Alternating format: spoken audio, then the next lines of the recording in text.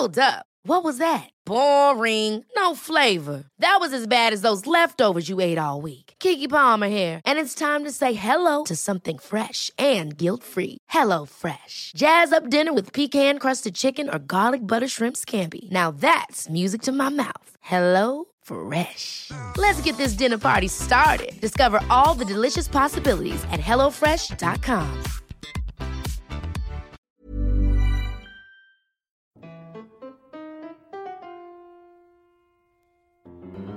Hello, and welcome to Rational Security, the Chinese Cookie Monster edition. I'm Shane Harris of the Daily Beast, and we have a packed studio here in the Rational Security taping skiff. We can call this a skiff. I think we can call it a skiff. This is a very secure facility. It depends how secure. Yeah.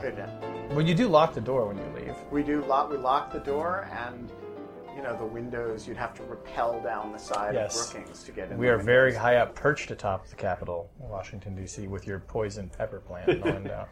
High atop the Capitol on the second floor. Exactly.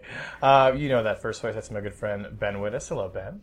Hi, Shane. And joining us this week is Tamara is away at the Aspen Security Festival.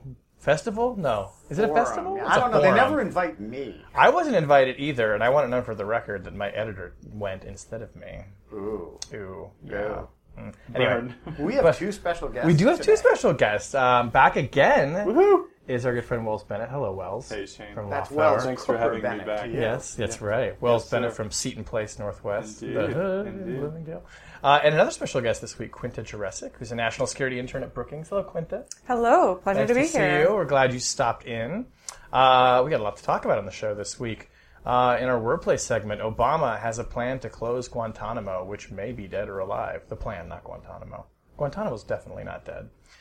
Yet. An Iraqi businessman wants to mount a private Sunni army to fight ISIS. I want a private Sunni army. Well, you can get one. I'm going to tell you where to find it. And someone near and dear to us has a new plan to fix the encryption problem. Plus, in our object lessons, Ben is going to cut someone, and we'll explain the title of this week's show. So, Wells, why don't you kick us off with your wordplay? All right. I, as is my wont, when being a special guest on this You prepare show, so well. I prepare. Better than the hosts do. I believe in preparation, which is to say I believe in reading the news. So I have two news stories here, which I think would be of interest to all three of you. The first is a piece this week from Charlie Savage of The Times called Obama's Plan for Guantanamo is Seen as Faltering. And the other one, following up on that story, is by Molly O'Toole of Defense One. It's called White House in Final Stages of Plan to Close Guantanamo. Oh, can they both be right? They're both right. Charlie's Can we story... combine those headlines with the White House in final stages of faltering plan. to close Guantanamo? Well, this was going to be the sort of word that you beat me to my wordplay, Ben, because this is something you know a lot about, because both stories make this point that the plan to close Guantanamo has something of an evergreen quality to it. At least if you go back to, I don't know, the inauguration of this president, there's been an executive order, a passionately stated commitment to closing the prison, and a detention task force that explained, at least in broad contours, kind of what you would do if you wanted to move people here, try people here, what the broad steps you would need to take to do it. But what Charlie's story says is there was this bill, version of the NDA with language proposed by Senator McCain that says, if you come to us with a plan, Congress can approve it or disapprove it, and if they approve it, we will rescind some of these noxious inbound transfer bans that have frustrated the closure of the prison in the White House's view. Initially, the White House didn't like that. They said it was bad, but now apparently it's okay. And in fact, as Charlie's story says, and the Defense One story says, is now they are coming up with a plan. The White House spokesperson said yesterday, I can confirm to you that we are coming up with a plan, and we have one in the offing, even though, as both stories say, we know what that plan is, by and large, give or take maybe the future of detention operations for things like ISIS. So I guess, Ben, I could ask you this. A, is this news? Did we know this? Guantanamo is probably not getting closed, and there's always been a plan to close it, but it's not going to work? Or is there any there? Well, I think you have to be Clintonian about this and say it depends what the definition of plan is.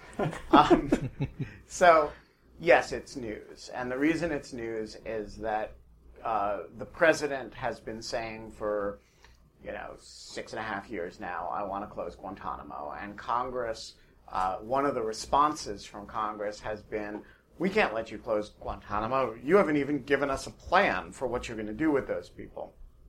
So if the idea of a plan means that there's, some internal idea of how they're going to do this, that is not news. But the way I interpreted this was that they are now finally going to come forward with a public, or at least public to Congress, account with some specificity of what exactly it is that they mean to do. And that is different. And the basic problem with closing Guantanamo as a policy objective, as you say, the president from the beginning has been passionately committed to doing this, but not so passionately committed that it's actually required, he's actually ready to do the things that you would have to do in order to do it, and specifically to spend the political capital with Congress to get it done. And so one possibility is you come before Congress with a plan at this point, and Congress says, okay, this is good enough, we'll lift the restrictions. And the other possibility, which I think is much more likely, is that you come before Congress and you give them a plan, and that becomes the thing that they shoot at, and they say, no, this isn't good enough. And then you're sort of right back where you started, where you have to,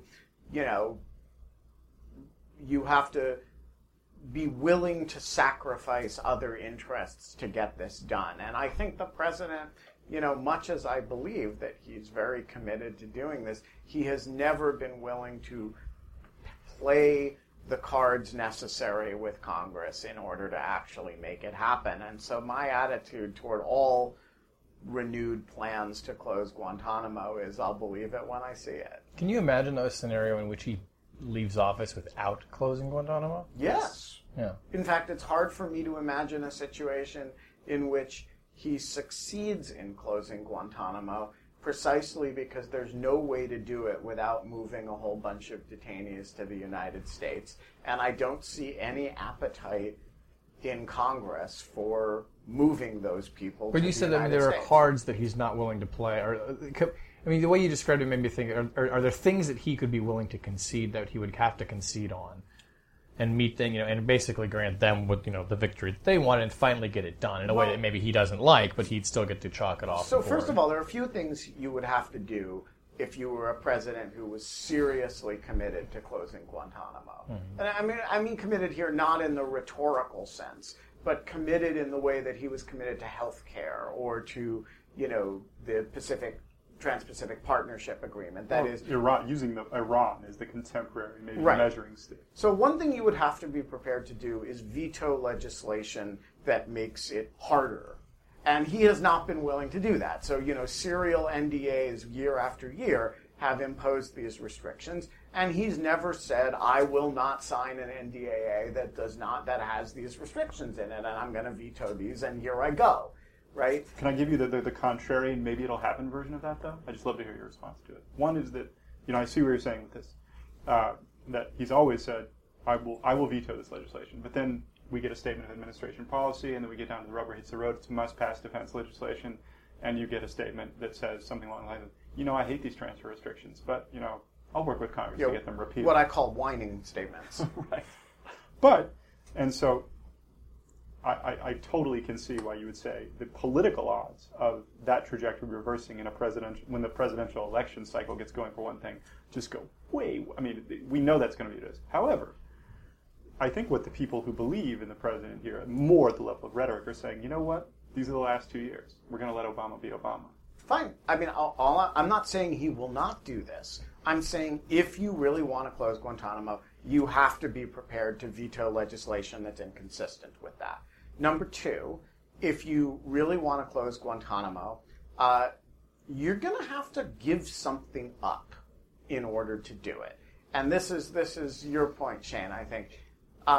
This is a big card the Republicans have to play. And so at some point there's a horse trading element. You have to get them to vote to lift certain restrictions. Mm-hmm.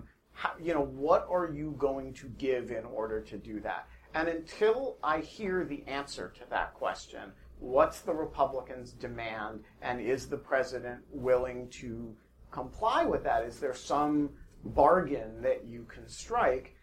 I think it's largely a matter of, sort of fantasy.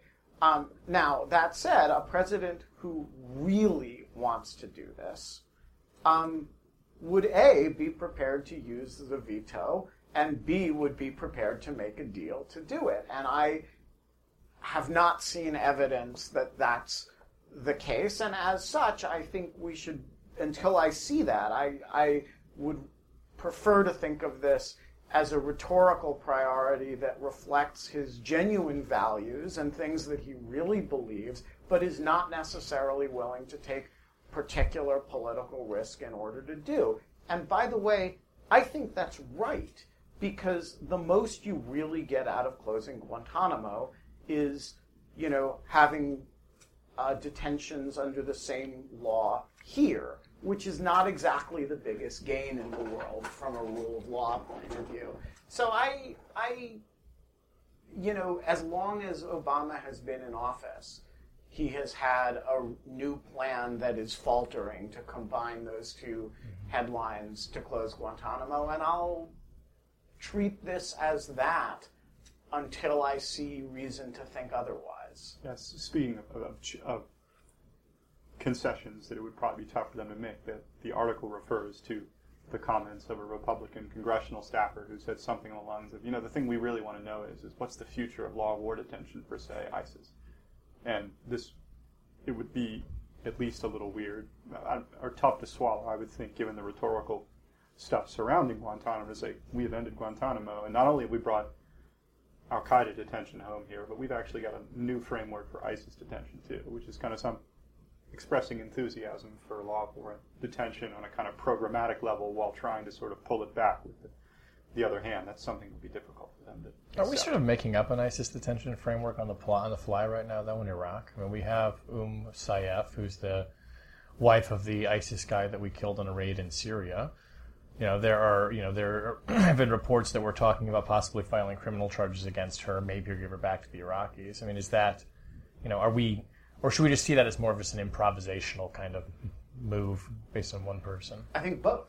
I mean, I think we are definitely doing some improvisation. We have a framework for that improvisation based on, prior detentions of people on a sort of temporary basis, like Warsami, who end up in the criminal system. Right. And so there is a path that they're following. On the other hand, all of that assumes that the numbers stay very small, and you can turn the larger numbers over to the Iraqis. If you end up capturing large numbers of people, well, then you have to have some kind of Bagram or Guantanamo to put them in. We'd also need some so I boots think on the the ground to question capture that them. Congress is asking here, or that members are asking, is a legitimate one. Yeah. Yeah, I mean, if I can weigh in here right at the end. First off, I'd begin by saying that the prison at Guantanamo, I believe, has been open for essentially the entirety of my political memory as a 21-year-old. So ponder on that. But I would also say that I think that the Guantanamo has sort of become like the hair shirt of this administration, and this is building on what Ben said, that there's this sort of sense that we would really like to close it. It would be great if we could close it. The desire to close it is indicative of sort of our commitment to human rights and our strong belief in these democratic principles. But, oh God, we have to keep it open because, things happen. We can't get rid of these people. It turns out now that we're holding Saif, so that it's this sort of, it's the whip and this ritual self-flagellation where we can't do anything about it one way or the other because the administration isn't willing to make compromises, and yet they can't do away with it. So it's just this sort of reminder of like the failings of the administration as this great theoretical liberal light. So Quinta, I have a question. If this has been if you can't remember a time when there was, in your political memory, in which there was no Guantanamo, which of the detainees there do you think of as sort of like an uncle whom you've known your entire life? I mean, is there any that you just sort of became politically aware and there was sort of like Uncle KSM? Uncle KSM. Yeah, Uncle KSM being waterboarded in the back room at Thanksgiving. That's no. I think KSM, Abu Zubaydah are the two main ones. Do you remember how old you were when you first became aware that there was a Guantanamo and we used it for cold storage of terrorist suspects? I would have no idea, honestly. So you just have no. It's just memory. always been It's just always been there. It's like Alcatraz. I'm sort of, I think, in the interesting segment of the population that remembers 9/11 because it was like a big and traumatic enough event that it made an impression, but was too young to remember all the stuff that happened immediately afterwards. So that just sort of gradually like fades in to my awareness. So I obviously I remember 9/11, but I couldn't pinpoint like the moment that I became aware of Abu Zubaydah. I remember people talking about waterboarding a lot. That's pretty much all I have. Guantanamo is the triumph of experience over hope. All right, let's move on to our next wordplay, which comes from this journalist I cannot get enough of, named Shane Harris for the Daily Beast. Whew, that guy. I've never trusted that guy. The guy's cranking out, except it's at least right half the time. This is a story I did this week, a fascinating story about this Iraqi businessman named Mudhar Shawkat, and he was an opponent of Saddam, sort of in Iraq. I guess you would say he was a businessman in exile, made a lot of money in telecommunications contracts after the regime fell, runs a security company that I think should be like the name of a band. It's called Babylon Eagles, which I want. It just feels like the Iraqi version of Blackwater. Or like an upstate New York football team. Yeah, the Babylon Eagles. Yeah, exactly. But he also, he was probably, he has a long history with U.S. intelligence. He was a senior a person in the Iraqi National Congress working with Ahmed Chalabi. And of course, Chalabi was the guy who, was going to be our conduit for intelligence and thought he was going to become president of Iraq after this. How'd that all go? That worked out real great. So we have a very colorful character, but what he's doing now is he has this idea where he claims to have 1,700 former Iraqi military officers at his disposal, people who he assured me have no blood on their hands. Never mind that former military officers also work for ISIS right now. And 10,000 men, including conscripts, that he says are ready to basically go off and fight ISIS, and sees this very much as a Sunni-on-Sunni problem.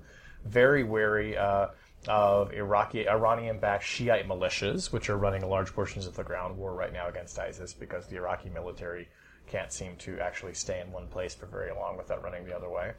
And wants to form a Sunni regional government and kind of temporarily sort of cleave off from Baghdad. For a lot of reasons, this plan probably has very little chance of actually being implemented, but he is one of at least 4 Sunnis, including Sunnis in exile, who've come through Washington in the past year, hiring very prominent lobbyists in some cases, and going to the Hill and having meetings with people in the State Department, each pushing for their own Sunni solution to the ISIS problem, which in one way or another does involve getting weapons into the hands of Sunni tribesmen and trying to sort of relaunch this Sunni awakening, which of course was so instrumental in the surge. What struck me, and I'd be curious to get your guys' impression of this, is, what does this tell us more? That there's lots of Sunnis out there with interesting ideas about how they could solve this problem? Or is this just sort of underscore the extent to which there just is no solution right now for fighting ISIS? Well, to me it underscores something else, which is that it is hard from where we are to tell the difference between, who's the Sunni George Washington. Yeah. Right, and who's a shyster coming through Washington saying, hey, I want to build my own army. And, nice choice of words. which is this guy? I mean, is he, the association with Chalabi certainly doesn't, give you confidence. But, is there any reason to think this is somebody one should take seriously? Or is this like 1,000 snake oil salesmen who come through Washington trying to persuade 217 members of the House that they're the second coming of something. I mean, to me, what I took away from him is that, okay, let's just say for sake of argument, his claim to have vetted 1,700 officers and have 10,000 men were true, for the sake of argument. Which, by the way, we can't vet like 500 people to fight ISIS in Syria, so I don't know how we would actually verify his claim. It's vetting at what level, right? Yeah, or sorry, maybe it's 5,000. Yeah, I mean, I guess it would be a policy question about sort of how far you wanted to sort Right. of broaden the lens of Right, the American vetting program for people to step up and fight. But, look, I was deeply skeptical of this, as are other people as well who I talk to who think they have their own great ideas for solving the problem. But you're talking about somebody who was not living in Iraq, claims that he has these connections and represents a political movement of 1 million people in Iraq. It's not a political movement anyone's ever heard of. You won't find any articles about it. He lives in a 10,000 square foot mansion, palatial estate outside London when he's not living in Lebanon. He shuttles back and forth to Erbil, which is in a relatively safe northern part of the country. So yeah, I mean, very skeptical. Whereas there are other people who, another guy who's lobbyist in Washington. By the way, a lot of their lobbyists are ex-CIA. That's something to keep in mind. It's very interesting. Or their spokespersons. Another guy who's a prominent, very prominent tribal leader, a sheikh from Western Iraq. Who has the commitment from the Anbar Tribal Council to work with him on a training program. So, I mean, everyone has their varying degrees of credibility, but I mean, at the end of the day, I don't know that this Congress or this administration is really going to be in the mood for saying, great, let's just ship a bunch of weapons to the Sunni and let them sort it out. I mean, the grand dream, I guess, that they're all expressing of having a Sunni awakening part 2 is lacking one very important ingredient, which is U.S. forces on the ground to coordinate with them. And when we had our people on the ground and could go out and meet those people and pay them off and coordinate with them, I think it worked a lot better. And you're talking about now sort of having an element of a leap of faith involved here, that one of these guys could actually field a militia that then, oh, by the way, would not go into the Shiite areas and start hanging people from lampposts. Yeah, without counterinsurgency to help you out, it feels a lot more like a Chalabi 2. Yeah, it feels a lot like that. The term awakening also implies that, somebody's alarm clock went off and they just kind of got up themselves. Yeah. That actually diminishes the role of David Petraeus, right? Absolutely. Which it was really more of a Sunni shaken awake kind of thing. And the smell of money. Yeah, right. A little bit. Yeah. And it is about, I guess, so this guy says he has all of the people and the material and the political support. Right. So this is mostly, or how much about it is just about American money? It's interesting. I asked that question. I said, are you pushing for legislation from the Congress to fund this, which of course I don't think he would get. And he said, no, we just sort of want backers for this idea. The kicker here is that I think what they want is they want the Americans to bless a plan whereby the Saudis and the Emiratis would provide the weapons or agree to sell them. And, they're just sort of in Washington sort of trying to marshal political backing and support for their idea. But there are other people, including that sheikh I mentioned earlier, who's also meeting with the same people on the Hill. So there are lots of folks going through these offices right now kind of competing for attention. And I don't get any strong sense from lawmakers or congressional staff that they're taking any one of them particularly seriously. The cynic in but we'll me, see how bad it gets. The cynic in me is teleported back to, I think, Dale Bumpers defending Bill Clinton in the Senate when he said, I think he was quoting Mencken, who said, when they say it's not about money, it's about money. Mm-hmm. Yeah. Ben, let's move on to your object lesson. You know somebody with a great plan for the encryption problem. It's true. I have been following the Shane Harris best practices of using my own work as my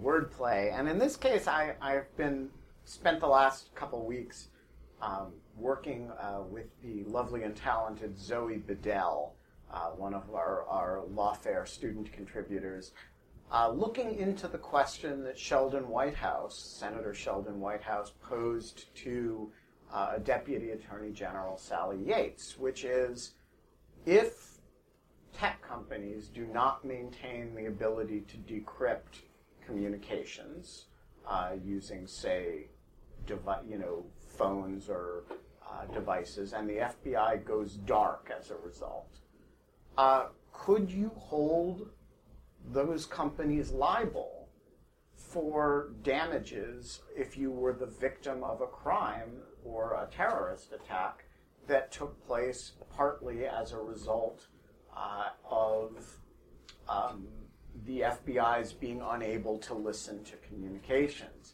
Now, this is a question that is, from the tech company's point of view, exceedingly un-PC, because they regard themselves, and quite reasonably, as providing security goods to their users, and they're certainly not trying to help out terrorists when they do it.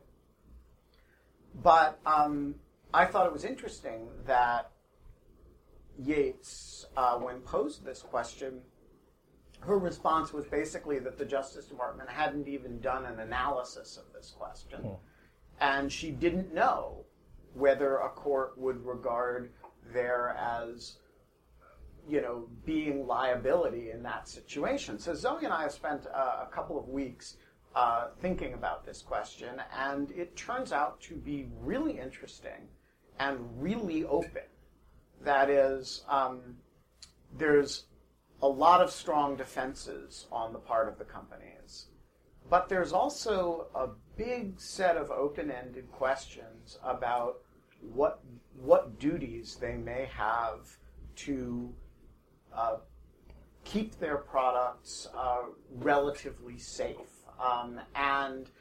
So we posted the first part of an analysis of this question on Lawfare the other day, and we are starting to work on a very weird corner of the question, which is whether the civil remedies provisions of an anti-terrorism law that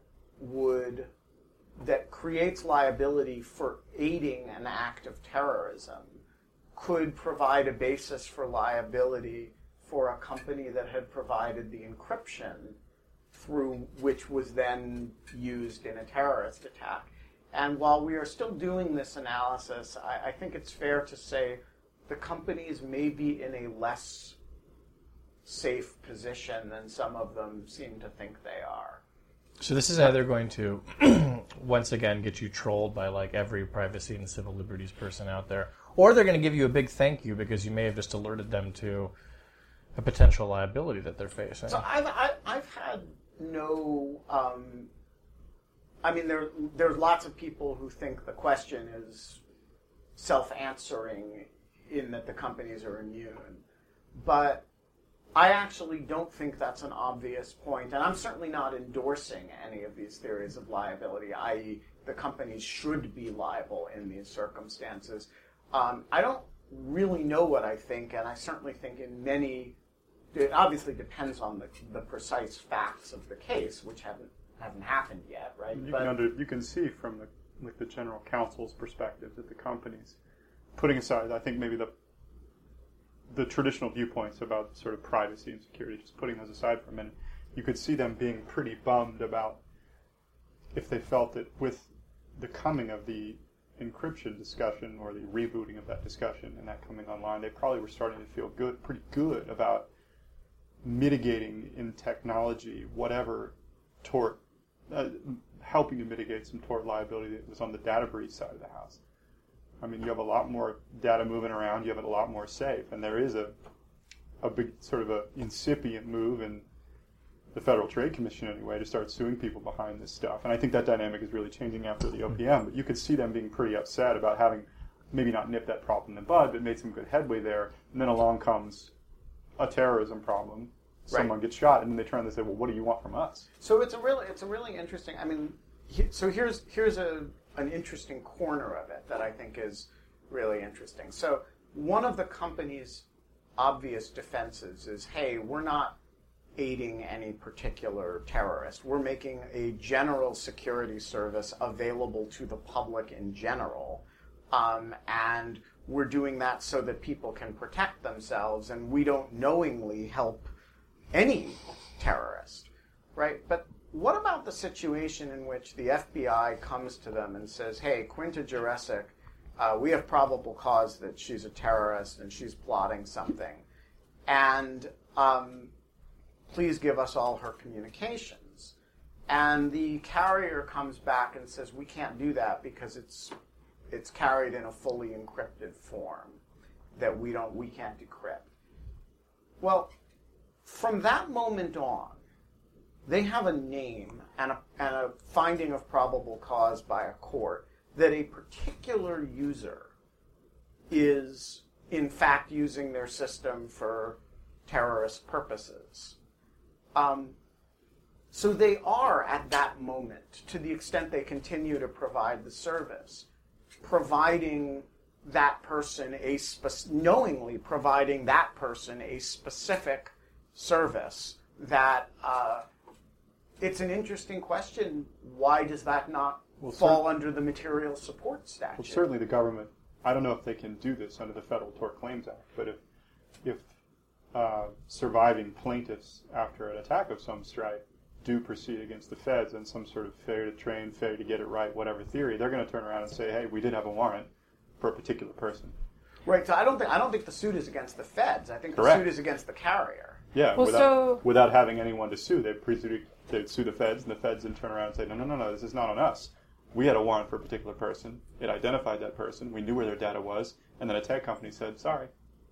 So just to clarify, so is the argument that if it turns out I'm texting someone who's affiliated with ISIS in Syria and the feds can't get the data, is, say, because I have an iPhone, so are you saying Apple then is liable if I blow something up in my case, or does that knowledge that I am using encryption on my iPhone to talk to people in Syria, does that mean that Apple sort of knows in the abstract that other people might be using the same technology on the iPhone in general, or is it only in the specific case? Right, so I think there's three situations that are probably analytically distinct, right? So one is you're providing encryption in general.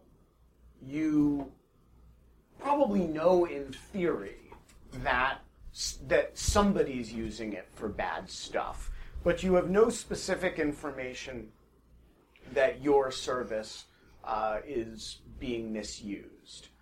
But yeah, like any service, you know that somebody's probably misusing it because you have a lot of users. I think it would be very hard to argue that there's liability in that situation.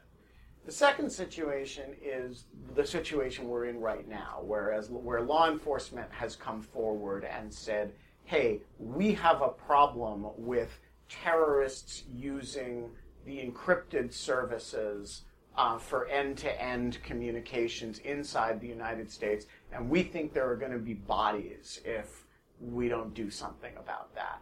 So now you have a general statement that there's a general problem with your service, but you don't have a specific name to attach. That strikes me as a much closer question, right? And one that is a little bit of a head scratcher as to what your duty is in that situation.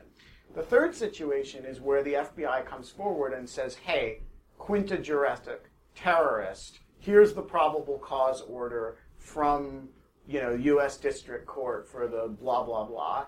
And you say, we can't do it. We can't comply with that order technically, but you keep providing Quinta Jurecic the service.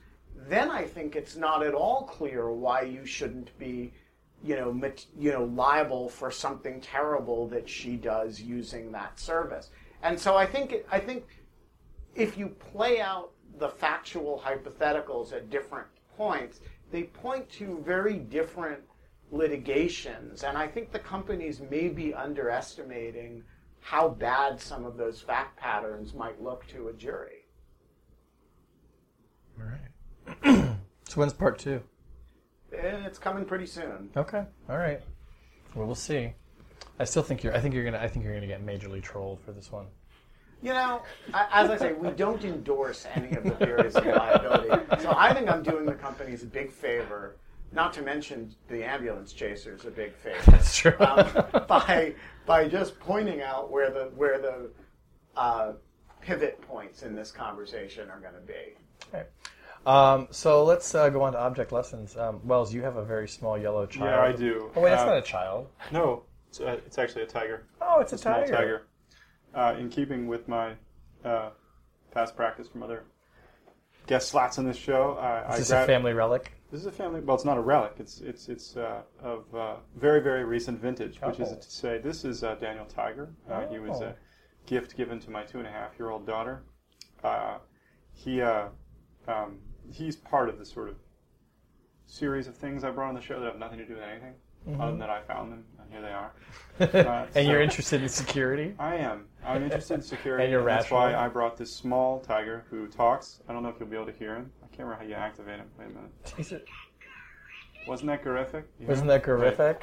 Hi, neighbor. It's me, Daniel Tiger. See? Your plan for encryption sounds great. Daniel Tiger is a tiger who he lives in the land of make-believe. He's actually in his animated, more sort of day-to-day life.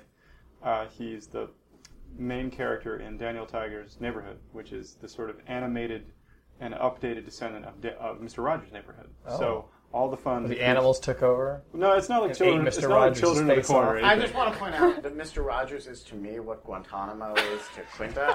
I have no. He he reminds you of waterboarding. I have no political memory of a moment in which Mr. Rogers wasn't on television. Yeah. Anyway, so some people got together and made this sort of show for kids based on Mr. Rogers' Neighborhood, but with animated characters, and it's been really successful. I'm not a huge kids show person, and if you're Having two of them. if you have small children, you get a lot of kids shows, and a lot of them are not fun. But Daniel Tiger's Neighborhood is pretty good. Very straightforward plots. Very sort of they kind of stress very basic themes and morality and other things. Any detention? Yeah, a little bit. Some targeted killing. There's also they got some cool stuff on kind of like how we think about privacy too that I really enjoy. Yeah. Is Daniel Tiger's Neighborhood like our neighborhood at all? You mean like the neighborhood that you mean like Yeah, the like ours. A little bit. I mean, like it's got Daniel has this weapons grade Italian restaurant like right on there. Nice. Everybody Awesome. knows each other on the block. Yeah, it's good. It's idyllic. Yeah. I love it. Anyway, that's my object lesson. I can't. Here, I'll let Daniel say one more thing, and then I'll. You want to make believe with me? Okay. I make believe for a living. Yeah. Shane's a journalist, so yes. Oh, now he's playing a theme song. Just for Awesome. me. Now, if you are a producer of Danial Tiger's Neighborhood, consider yourself having been promoted on That's Rational right. Security and send check or money order to Spaghetti on the Wall Productions. Productions. That's right. All right. Ben, what is your object? My object lesson is this knife. And I want to tell you, I've had bad experiences with airplanes in the last week. And they've made me think about this knife. Because this knife is in my office. It's because I can't take it on an airplane. And whenever I forget that, I always carry around a knife in my bag for, reasons of you never know when you're going to have to cut a piece of fruit or something. Sure. And, or especially tough piece of fruit. And given the size of the but knife. several times I have Soldier of fortune fruit you'll be cutting. I have gone through TSA checkpoints and had my poor knives seized, and so I came back from this very bad experience on United Airlines last week and found my knife in my office where I had this time remembered to take it out, and I immediately had an idea for a business to make airplane travel better for people who carry knives or other items that they don't let you bring in your carry-on bag, but that you've forgotten to check, which is, okay, it wouldn't work for liquids or things that TSA thought were bombs, but if they find you, with a knife, there should be a place where you can put the knife or whatever, the straight razor that has your flight on it. An envelope that's flight 603 United, and you drop it in there, and they will cinch it up and put it in a nice secure bag as a single piece of checked luggage. And then when you get For off the $100. plane, yeah, you have to pay some sort of fine so that you don't lose the thing. And there's one piece of checked luggage that is all the stuff that you're not allowed to have in your hand when you get on the flight. And I'm sure United Airlines could put this service together, as could Delta, and think how many people they would help. I've lost probably 3 or 4 good knives getting on planes, and I've only just learned to remember to take them out. And once, here's the part that really burned me up. I go through, and this lovely TSA security woman sees the knife on the thing and asks me whether there's a knife in there, and I say, oh, yes. And I take it out and hand it to her, and she says, you can't bring this on. And I said, yeah, I know. She said, wow, it's a really nice knife. And I said, do you want it? Because I'm just going to have to, and she said, I'm not allowed to. And so I could not even give my knife that was being taken away by TSA to the TSA woman who coveted it. And I think that is a crime against humanity. Probably want to game out, the devil's in the details there, right? I mean, you could, while we're talking about unintended consequences and negligence liability for companies, it's a private contractor. I mean, you could see, there's a guy in Baghdad International with a stack of machetes, and they go, "What are you doing, buddy?" He's like, "Oh, this guy checks them with." No. So I think the rule would be anything that you're allowed to put in checked luggage, but you're not allowed to put check through, carry on, you can put in this. So, there's clearly some size limit but. It's just for those things you forget to take out of your bag that they seize. It's a huge number of things every day, and there should be some mechanism. When you have like the normal size toothpaste or deodorant things, like too big, or whatever. Exactly. Yeah. If you're allowed to put it in your checked luggage, you should be allowed to put it in this particular singular piece of checked luggage after the checkpoint, and you get it back when you leave. You get it back at baggage claim. Yeah, I'm concerned about what happens when the bag doesn't show up at baggage claim, and then there's just a missing suitcase of knives floating Pepper around. Sprays.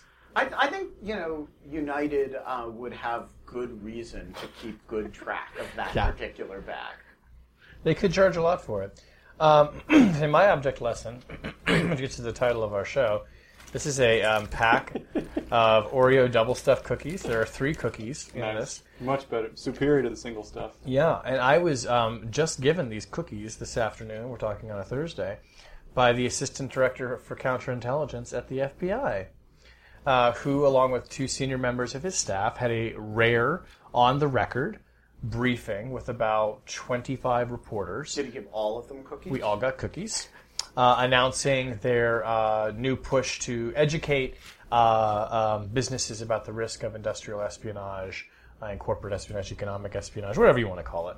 Basically what it comes down to, and they made it so repeatedly, is the risk of Chinese people stealing your shit and the Chinese government taking it. And these cookies were not just to get us to be nice and behave and go to sleep. They actually used these to illustrate a point, which I thought was very effective. One of the guys who... sort of was the manager, has been the manager of this big effort, said, does anybody know why the filling in Oreos is so white? Why it is this sort of blinding white color?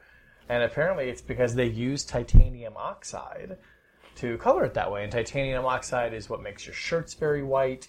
It's what makes different other kinds of food and plastics even very white.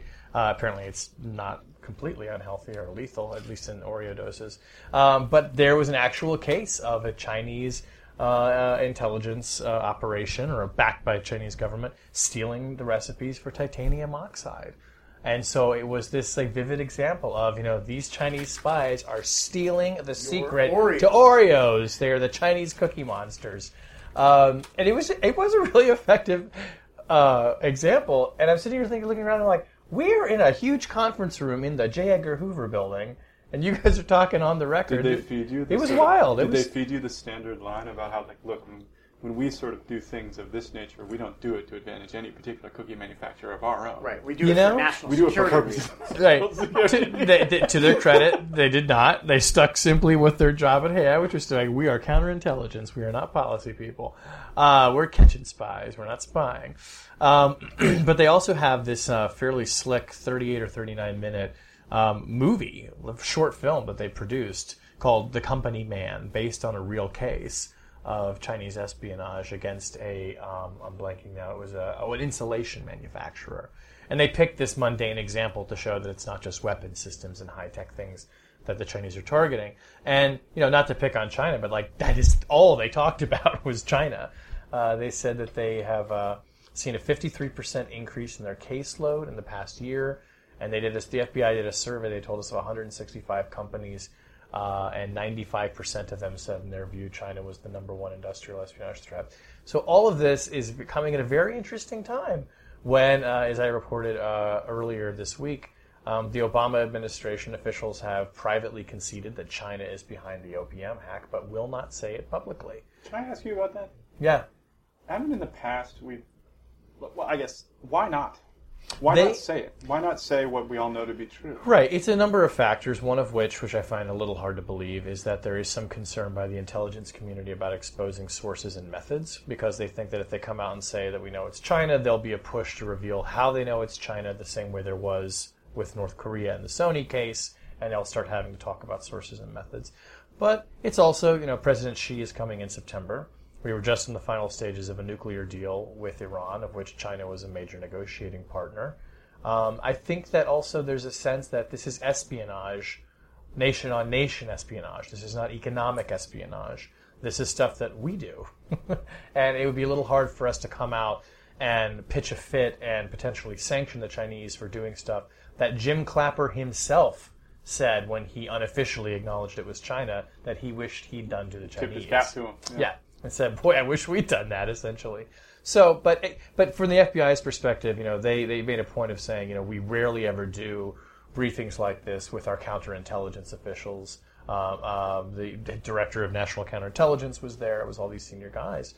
And they took it to China. They have no compunction about talking about Chinese spying on America and giving us Oreos. So basically, you can do a sort of a cookie distribution and totally candid operation at that level, but at the highest levels, it's a big deal. Yeah.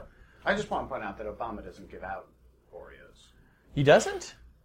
Well, what do you get, like M&Ms? Oh, not at press conferences. Yeah. I think he gives out apples to people. Well, let's wrap up and eat the cookies. Yeah, we're going to totally eat these cookies right now, these delicious, non-stolen cookies. That brings us to the end of the show. Rational Security is a production of Spaghetti on the Wall Productions. You can find links to all of our other great shows at spaghettionthewallproductions.com. You can follow Rational Security at RATL Security on Twitter. When you subscribe to the podcast, be sure to leave us a rating and some comments. Let us know how we're doing. Tell other people about the show. Spread the word, please. The show is edited, as always, by Jen Howell. The music was performed this week by Daniel Tiger and the Guantanamo Jam. That's a good name, right? How about Daniel Tiger and the Stolen Oreo? And the Daniel Tiger and the Cookie Monster. Yeah. No, of course not. Our music was performed, as always, by Sophia Yan, who is in China, but not stealing anybody's titanium oxide recipes. Not that we know of.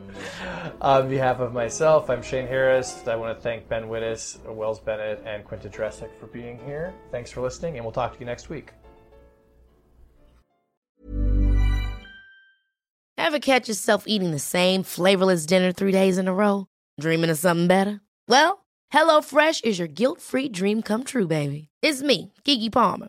Let's wake up those taste buds with hot, juicy pecan-crusted chicken or garlic butter shrimp scampi. Hello Fresh.